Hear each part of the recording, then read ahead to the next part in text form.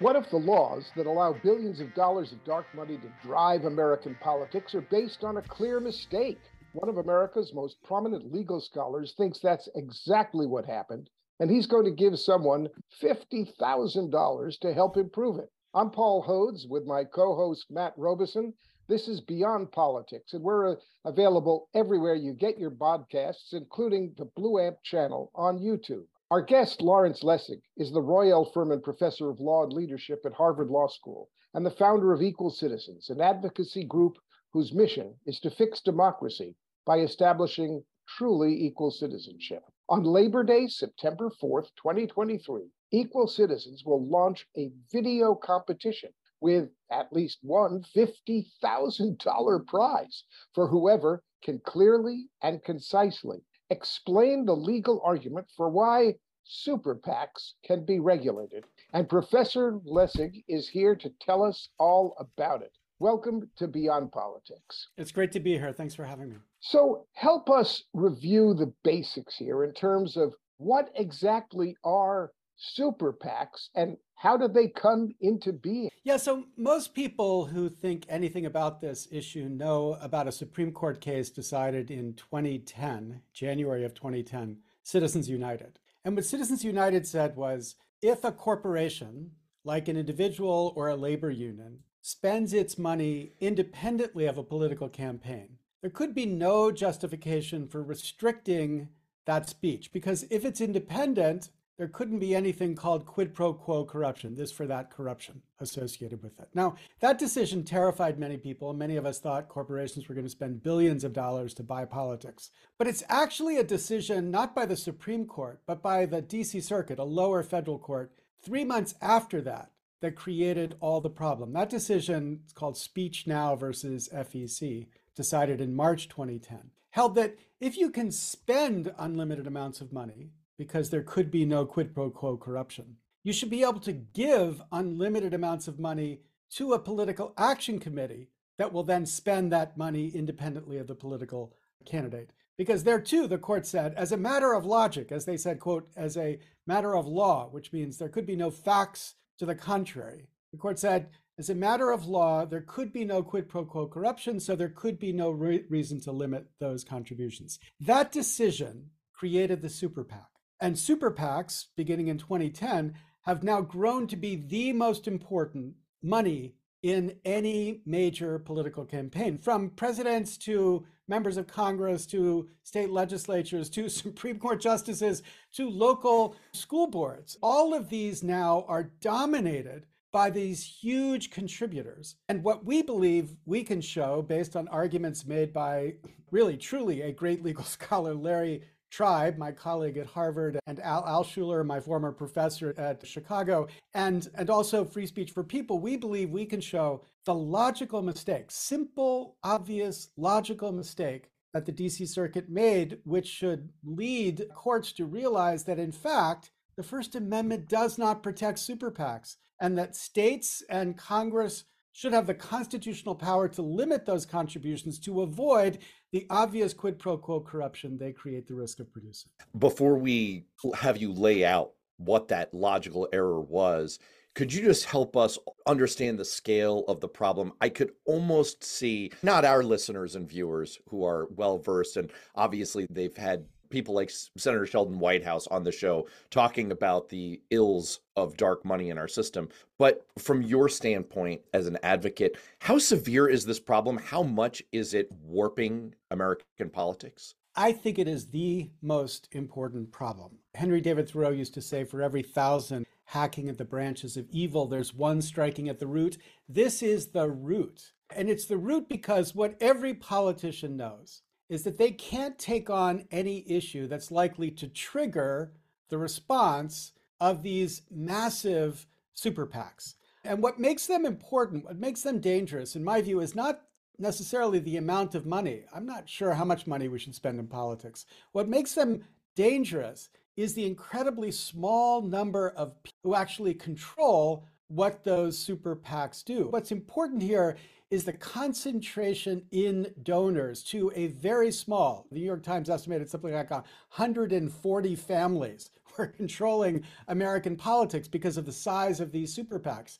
And that concentration means if you don't like, if you take on an issue these super PACs don't, you have no chance to survive in American politics. Here's a very clear example. We're experiencing an incredible range of climate crises right now. Arizona has had 30 days straight of 110-degree weather. We've suffered Mars-like conditions because of wildfires in Canada. There's the greatest fear that 20 years ago they thought wouldn't happen until 2100, but now might happen as soon as 2025, that the Gulf Stream inverts. All of this because we've not done anything effective about climate change. Why? People might not remember, but until 2010, both the Republicans and the Democrats believed in climate change and believed they had a solution to fixing the problem of climate change. In 2008, John McCain thought he had a better plan than Barack Obama, and maybe he did. But the point is, there was no problem, there was no shame in acknowledging the problem of climate change. Then in 2010, the Koch brothers began to make it known that any Republican who even acknowledged the truth of climate change would find themselves primaried, meaning they would find themselves challenged in their primary. And almost overnight, the Republican Party went from a party that had a different set of ideas for solving the problem of climate change to a party that couldn't even acknowledge the truth of climate change. And that was because literally a handful of people decided that they would spend their billions of dollars to make sure that this issue was not a viable issue for Republicans, which means not a viable issue in the United States Congress, given how close the division is with the role of the filibuster in Congress. So the point is, this is not a democracy. This is a banana republic democracy when a tiny few have this ability to veto what the majority would want, and they can do that because of these super PACs. So what is the mistake that was made in assuming that super PACs are required by the First Amendment? What's the legal argument that overcomes that mistake? Okay, so first you have to understand what the DC Circuit thought it was deciding. If you imagine a political action committee that's raising money to spend independently of a campaign, they say, we're going to raise money and we're going to elect Democrats to the Senate, or we're going to raise money and we're going to elect Republicans to the Senate. The DC Circuit imagined was, okay, imagine a rich guy goes up to that super PAC and says, I'll give you $100 million if you will support Southern Democrats, or if you will support Southern Republicans, or if you support Republicans who don't support climate change, whatever. And what the DC Circuit thought is, if that donor makes a deal with the super PAC, that's not the kind of corruption that Congress has the power to regulate. The only corruption Congress has the power to regulate is a deal that's related to a politician. So if a politician makes the deal, then of course it's corruption. Congress can regulate it. But if it's independent of the politician, then there's no corruption. And that's what the DC Circuit imagined it was talking about. Okay, but skip ahead to 2018. There's a prosecution of a Democratic senator in New Jersey, Robert Menendez. The charge against Robert Menendez wasn't proven. The jury rejected the facts, but here was the charge. The charge was a rich person from Florida said to Robert Menendez, I will give money to your super PAC if you will agree to do the following favors that I want done for my friends in Florida. And the allegation was Menendez agreed. So the point is, there was a deal with a politician to fund a super PAC that obviously involves quid pro quo corruption. And so because it involves quid pro quo corruption, it's exactly the same kind of problem that exists whenever you're talking about large contributions to an individual. The fear, the reason why we can limit contributions to individual candidates is the fear that there'll be a deal in there somewhere. If I can give you $1 million in your campaign, people rightfully worry, maybe I'm doing that because you've made a deal with me. That's what exactly happened or alleged to have been occurred in the Robert Menendez case. And this, the DC Circuit didn't even consider. This possibility they didn't consider, which is why they said as a matter of law, which means there's no possibility that corruption could exist, there is no corruption in this case. But once you see this is not only possible, but when we're talking about contributions of millions of dollars, seems pretty likely, then you see there clearly is a legitimate reason why Congress or the state should have the power to limit those contributions, just like they have the power to limit contributions to individual campaigns from large donors. So let me just follow up for a quick second.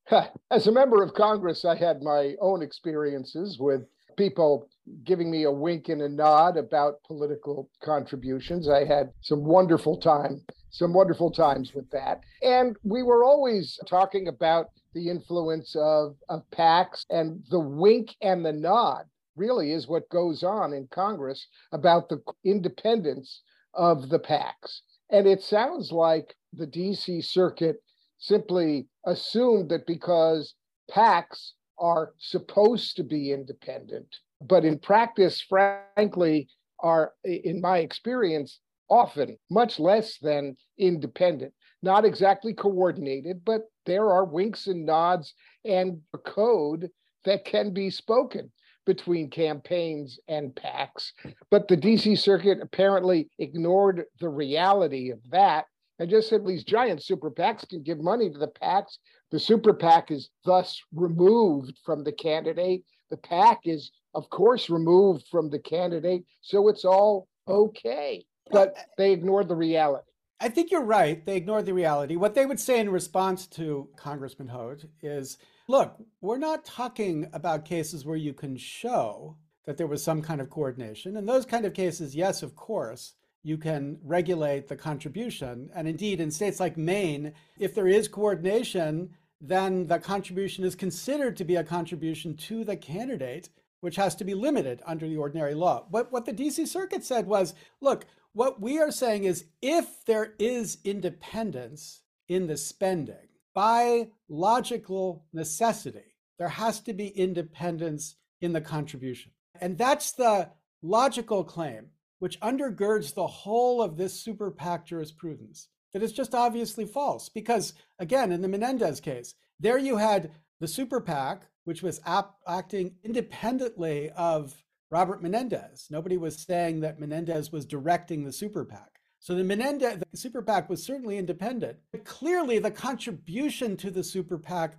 was not independent. And so if the contribution was not independent, if the contribution was dependent, that raises exactly the concern about corruption that has traditionally justified laws which restrict the size of a contribution. Think again about the normal case. When you were running for Congress, if I came up to you and I said, I'm going to give you $1,000 for your campaign, that's permitted under the existing law. If I said to you, I give you $10 million for your campaign, that's not permitted under existing law. Why? Not because every time somebody tries to give you $10 million, they say, only if you agree to do X, Y, and Z for me. But because a reasonable person could look at that and think, yeah, if they're giving him $10 million, there's probably some kind of deal going on back there. So I'm losing confidence in our political system when I believe that these politicians are being bought by these large contributions. That's why the Supreme Court said you can limit those contributions. Now, the people who are attacking those limits in the first case that considered this, Buckley versus Vallejo in 1976, the people attacking those limits said, you're attacking bribery. You're saying bribery is illegal. And yes, of course, bribery is illegal. So just ban bribery and you don't have to worry about limiting contributions. But what the court said is, yeah, of course, bribery is illegal, but that's hard to police. So what we're going to say is it's okay to limit contributions in addition to banning bribery, to raise confidence that people have in the political system where there is a risk of quid pro quo corruption. And all we're saying is, obviously, the same risk exists with super PACs. And if it exists with super PACs, just like with direct contributions, then states and Congress should be free to limit those contributions to make sure that the public doesn't have the kind of cynicism we all know that the public has when they look at the way politics works right now. Let's take a break. We'll be right back. What I find most compelling about your argument is to hone in on the idea of limits on contributions. Because as you say, it's so hard to police the concept of an appearance of an exchange of favors here. The reality is, we all know what time it is, those of us who have been a member of Congress like Paul, or who have staffed members of Congress and raised money for members of Congress like me. I know full well when I advise Paul as a member of Congress, I say, hey, boss, there is a vote coming up, and this is what the labor unions want you to do. And we have a fundraiser who sits down the street. And he will tell us, I've had these conversations more times than I can count. He will tell us, look, man, you'd better vote this way. And then I can make my phone calls and I will get all those $5,000, which is the limit of a regular PAC contribution from all these labor unions. I have a list of 100 labor unions here. They will give to you or they will not. And so that kind of exchange of this is what these groups are in favor of, and you need to act a certain way, that is impossible to police. Right. The only thing that you can regulate is a limit on the size of contributions. That makes a ton of sense to me. Here's the challenge that I'm going to pose to you. This Supreme Court has ruled in conceptually similar matters in the last 10 years. For example, they overturned the conviction of Virginia Governor Bob O'Donnell, who was receiving gifts and benefits. There is an appearance of a quid pro quo. There was just never this moment where he said, I would like to have an exchange of favors with you. Let's do that, and I will take this money from you. You have Clarence freaking Thomas, who is embroiled in the same arrangement with Harlan Crow, not to mention other members of the Supreme Court. Is there a way around that barrier? That seems like a substantial barrier, or is the focusing on the limit on contributions the way that you get around that? This argument relies exclusively on the position advanced by Chief Justice Roberts, one of the most conservative justices on the Supreme Court, about campaign finance. Because what Roberts has said, and I want to talk about the campaign finance cases, not the bribery cases, which I think are crazy for all sorts of independent reasons, but I'm with you. Finance cases, where the court has struck down limits. The court has again and again said, look, you can only impose these limits where there's some risk of quid pro quo corruption. And if there's no risk of quid pro quo corruption, you can't impose the limits. And so what we're saying is, great, let's embrace that way of thinking, not because you think it's right from ground zero, not because you think it's realistic about the way Washington works, but because you're like, this is the Chief Justice of the Supreme Court. This is one of the most important votes you could be fighting for in trying to establish the power of states and Congress to establish these limits. So let's say, let's embrace your words exactly, and let's embrace your logic exactly. Here is how your logic applies to super PACs. It's plainly obvious that contributions to independent political action committees can raise the same risk of corruption that contributions to candidates can. It's the same dynamic. And even if you don't think it happens 100% of the time, or 50% of the time, or even 10% of the time, what the court has said is where there is that risk, you can establish limits on contributions for exactly the reason you say, Matt, because that's the only thing that we can effectively police. If you're a member of Congress, I mean, there were members of Congress like this, the stupid members of Congress who would say, Cunningham, you knew Cunningham, right? Yes. Oh, gosh. Yes, go on. Yes. Duke. There it is. Cunningham. Duke. The guy wrote down on a piece of paper the size of the bribe and what he would get in exchange, what they would get in exchange for it. Okay, those guys are idiots. That's not how Congress works. What Congress does is they learn how to do the dance. They dance in the way to get the money they need. And that's just the way it works. And there's very little we can do about it. Now, my view is, in a certain sense, if you tell me that you're telling a congressperson, here's what you need to do to maintain your support from labor, as long as that means the support from the voters who support labor, I'm all in favor of that. That's what democracy is. Like, you're trying to figure out how you build a majority. You build a majority of votes. People, every person with one vote, they're the ones who get to support you in the election. And I'm even okay with the idea of raising money on the basis of what you support, as long as those contributions are relatively small. I favor democracy vouchers, which is like giving everybody a voucher that they could use to help fund campaigns. So if you said to me, look, this is what you need to do to get the support of the members of the union so that they give you their voucher, I'm all in favor of that. That's what democracy is.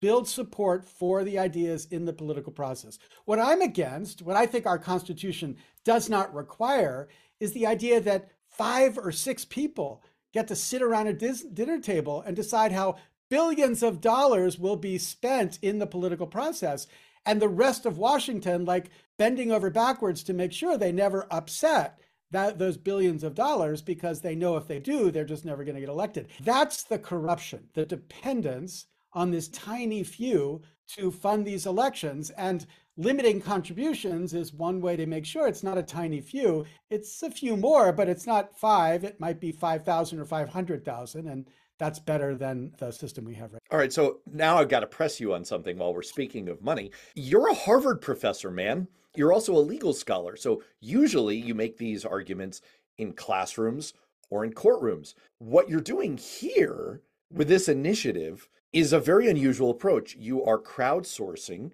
a prize for anyone who's listening to this, anyone who's watching this, to get in on trying to create a piece of content that explains what you just laid out in an entertaining, coherent, concise way. Why are you doing things this way? What gave you this idea? So it's extraordinary frustration with my lawyer colleagues, with the legal establishment itself. Basically, the conventional wisdom among lawyers, if you polled 100 lawyers who know what the word super PAC means, and that's not all lawyers, but let's imagine we get the 100 lawyers who knows what super PAC means, and you said to them, does the First Amendment protect super PACs? I think 90 of them would say, obviously, yes.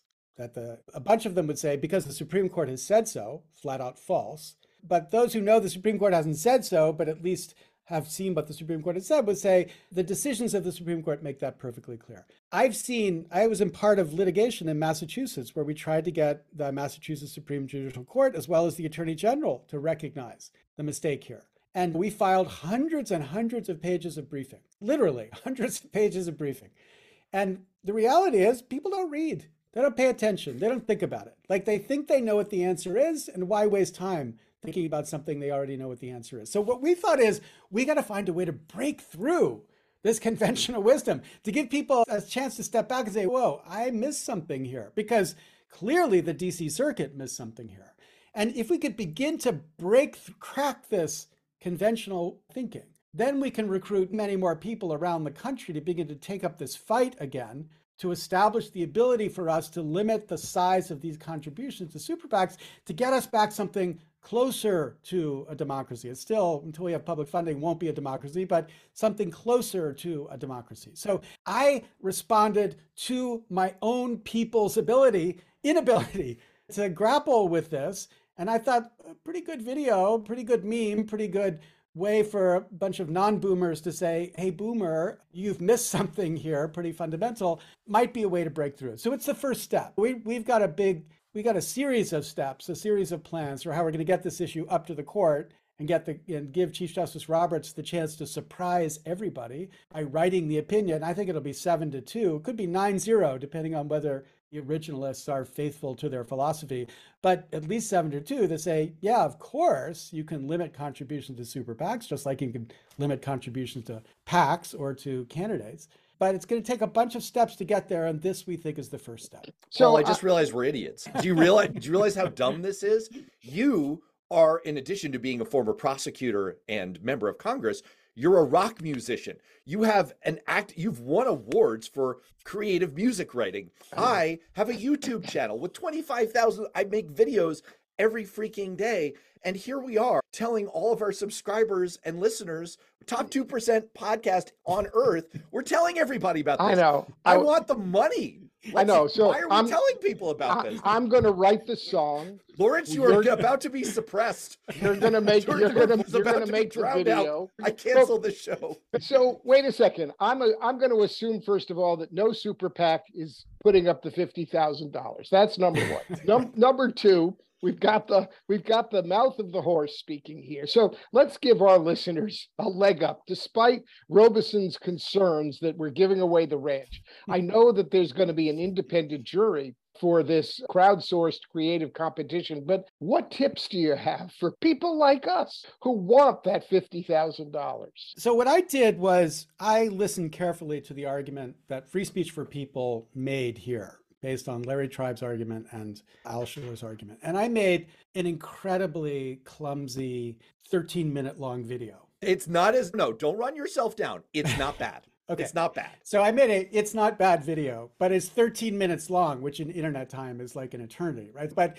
it goes through step by step, how you get to see what the essence of the logical mistake. And so what the winning video will do, like people can make videos of whatever they want. They can talk about the corruption of Harlan Crow. They can talk about the Supreme Court. They can talk about whatever they want, but the winning video will be one that makes the logical mistake so obvious that even Silberman, the author of the opinion, could look at it and say, oh my God, what was I thinking? It's clear that there's a mistake here, and it's clear that means that super PACs are not protected by the First Amendment. And my dream is that somebody does that in 90 seconds or 2 minutes, so that as you're flipping through your TikTok feed, if you are poisoning yourself with TikTok like that, or anything else, you get it and you get it quick, and then it becomes like conventional wisdom. Everybody says, yeah, obviously that was a mistake. And so what are we going to do to fix it? So it is the video that focuses the most concisely and powerfully and effectively on the mistake and shows the mistake that will be the one that actually ultimately wins. Let's take a break. We'll be right back.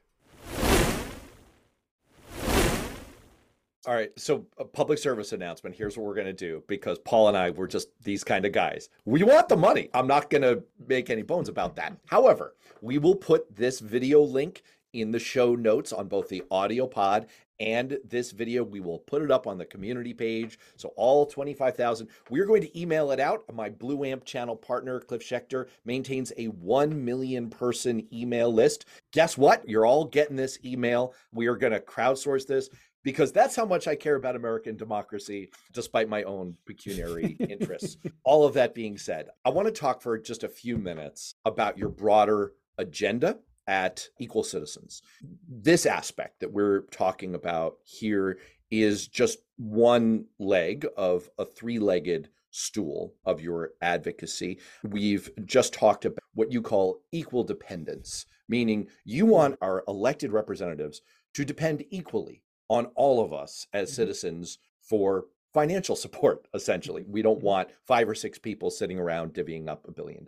There are 2 other areas you focus on: equal representation and equal freedom to vote. Could you just quickly walk us through what are those other 2 areas? The equal representation is pretty familiar. This is the fight about gerrymandering, and the idea that politicians draw their districts to select themselves rather than voters voting for the politicians. And Democrats and Republicans do it each, some more extreme than others. But it produces states like the state of Wisconsin, where, at the statewide level, that's a pretty purple state. It's 50-50 in every statewide election and for presidential elections too. Democrats have won a little bit more than Republicans, but it's pretty close. But when you look at the state legislature, it's a supermajority Republican state legislature. And why is that? Because of gerrymandering, because of the way they draw lines. And we think that's just obviously fundamentally unjust. If you want a representative democracy, we all should have equal voice, and we shouldn't be boxed into our little district to make sure that the politicians get to choose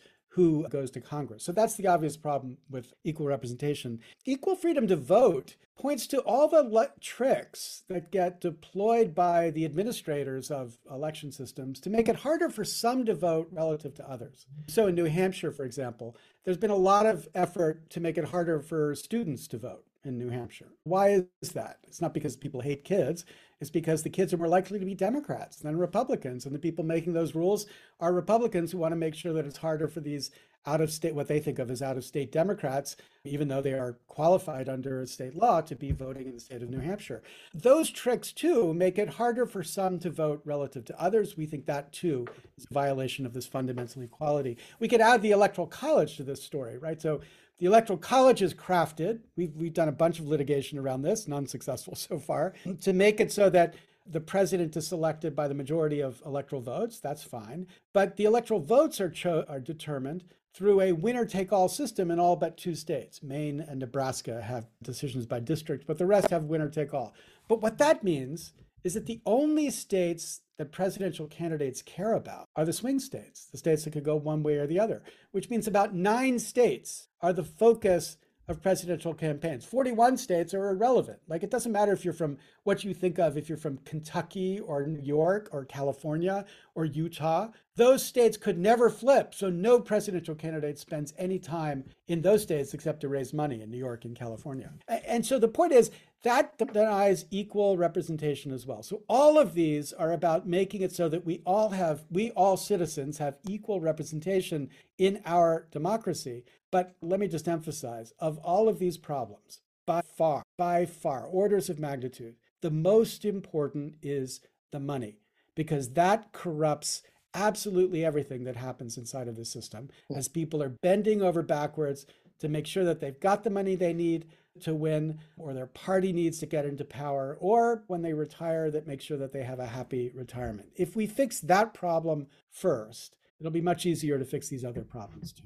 You see, I was never corrupt enough. This is my happy retirement. And so far, the revenue from this podcast has been bupkis. But let's put that aside. It's all three of the issues you've talked about seem to be on the wrong side of the current Supreme Court, a Supreme Court populated by very young conservative people who are going to be there for a long time. So what realistically is the best chance for reform for the issues that you're advocating? Look, first, the whole point of our first part of this podcast was that, in fact, the super PAC position we're advocating for is exactly what the Supreme Court says is the law. So I think we win in the Supreme Court on that. This Supreme Court said, yes, we as a court won't strike down partisan gerrymandering. But the opinion also said Congress is perfectly free to pass laws to eliminate partisan gerrymandering. And the For the People Act, H.R. 1, which came within one vote of the Senate, I'm not counting Sinema because she would have done whatever Manchin would have done, but one vote in the Senate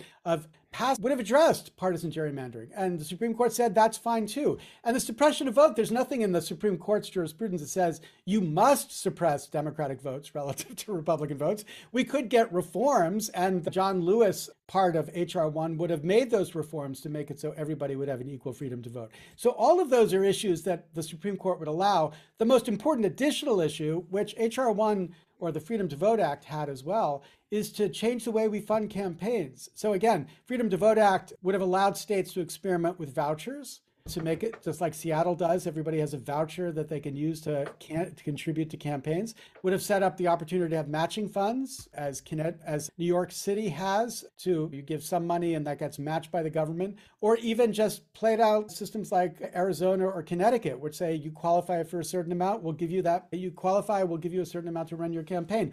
All of those would have been enabled under H.R. 1, and the Supreme Court has been perfectly clear that all of those are constitutional. So I don't believe the court would block reform if we could build the political movement to actually effectively demand reform. And I think the first step is to push off the table the corrupting influence of these super PACs, because as you're right, we haven't had a lot of super PACs stepping up and saying we're eager to support your ability to destroy our super PAC power. I want to start a super PAC against all super PACs, call it Project Irony, to say we'll raise billions of dollars for the purpose of ending super PACs. I'm all for that, but again, I haven't found the billionaires eager to step in. This is another point. 10 years ago, when this fight started, we in fact did set up a super PAC to try to end super PACs. And we found all sorts of liberal billionaires who were like, hell yeah, we're all for this. This is really terrible, this corrupting system. But 10 years later, people have gotten used to the system. Democrats, as much as Republicans, are like, yeah, it's pretty cool. You don't have to talk to 50,000 people to raise money. You just got to talk to 5. And it's a lot better. So what we're finding is it's harder to find the influence people to support reform, surprise, surprise. And that's why we're trying to build it from the bottom up, from the grassroots up, through something like this campaign that tries to bring in the largest number of people to try to show what's obvious once anybody sits back and thinks about it. I think the Stockholm Syndrome, especially in the Democratic Party, is very real. I think we have begun to identify with our captors. And look, I'm very familiar with this in all kinds of realms of politics where you get used to a certain set of rules and you begin to figure out how to work around them and game them, and then you fear change. Let me get you out of here on this. And I think I know the answer to this. I think you just provided it, which is, and I'm gonna give the answer up front, and you can tell me if I'm wrong about this, which is, okay, the rules may be stacked against people who want equal citizenship, who want equal democracy, who want equal access. But that could be our excuse, or it could just simply be what is. And the best way to fix all of these problems is more democracy, is more active citizenship. And that's what you're trying to achieve with this video, which strikes me as a really good idea. Now, let me circle back to the problem that's on my mind. I was just interviewed on a radio show yesterday about this broader pattern here. Now, you probably are trying not to be inherently partisan. These issues aren't inherently partisan. You gave an example of a Democratic senator in speaking about corruption. And so you're trying not to be partisan, but I can be partisan about this.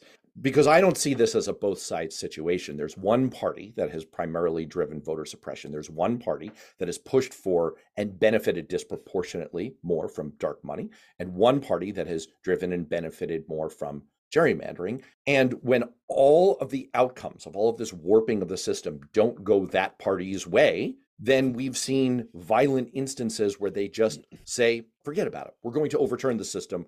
We're going to overturn the government. And now we have a series of situations. Elected, I'll say it, Republican leaders are simply ignoring laws. We have Kay Ivey in Alabama simply signing a new gerrymandered map when the Supreme Court said, thou shalt not. We have the Ohio legislature drawing new gerrymandered maps when their Supreme Court said, you shall not. And they're just ignoring the system of laws. What can be done about that? I gave you my answer. Am I right? Is there anything else we can do? You're right about the pathetic state that exists at the level of our leaders. And I'm perfectly happy to say, as a Democrat, I think Republicans bear the brunt of the blame for this. Not just the elected officials, also the media that profits from the same kind of craziness. How do we run a democracy where the platforms of our media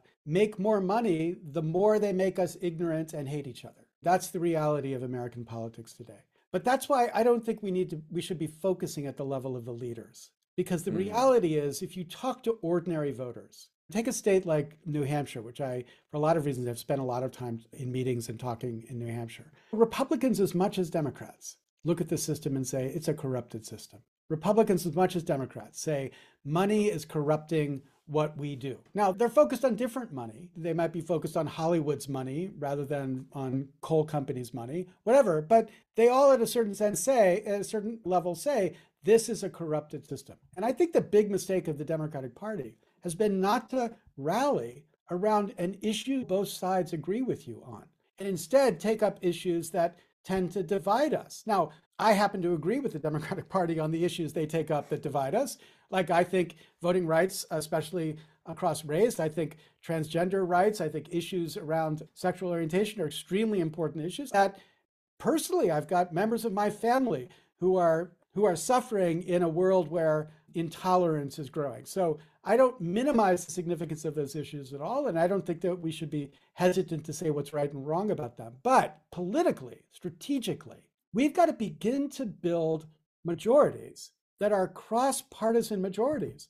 And here is one that would be the most consequential cross-partisan majority we could achieve. If we could build a cross-partisan majority among voters to say, enough of this damn corruption. Let's end it. Let's end the power of money. Then I think we could begin to achieve the kind of results that could build other kinds of majorities as well. But I think this has got to be our fight, because if we don't win this fight, I'm not even sure if we do win this fight, it's not too late. But if we don't win this fight, it's certainly not any number of these important issues we're certainly not going to be able to address in a sensible way. If I could just editorialize for a second, we saw profound and powerful evidence in the 2018 midterm elections that your exact argument is very real and very full of proof. Referenda on the ballot in a variety of states, including purple and flat out red states like Missouri, Colorado, South Dakota, flat out wiped the floor and ran 20 points ahead on average of the top of the ticket Democratic candidates,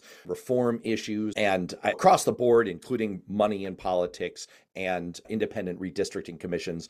I think you are onto something, and you are definitely onto something with this crowdsourced video competition. Once again, because I guess we don't have our own financial interests at heart, Paul and I are going to put all of the information and links about that in the show notes. Check it out. Get involved, people. If you can't get involved at a grassroots level in politics, you can at least get involved in this way and maybe make yourself some money. Lawrence Lessig, thank you so much for being with us on Beyond Politics. Thanks for having me.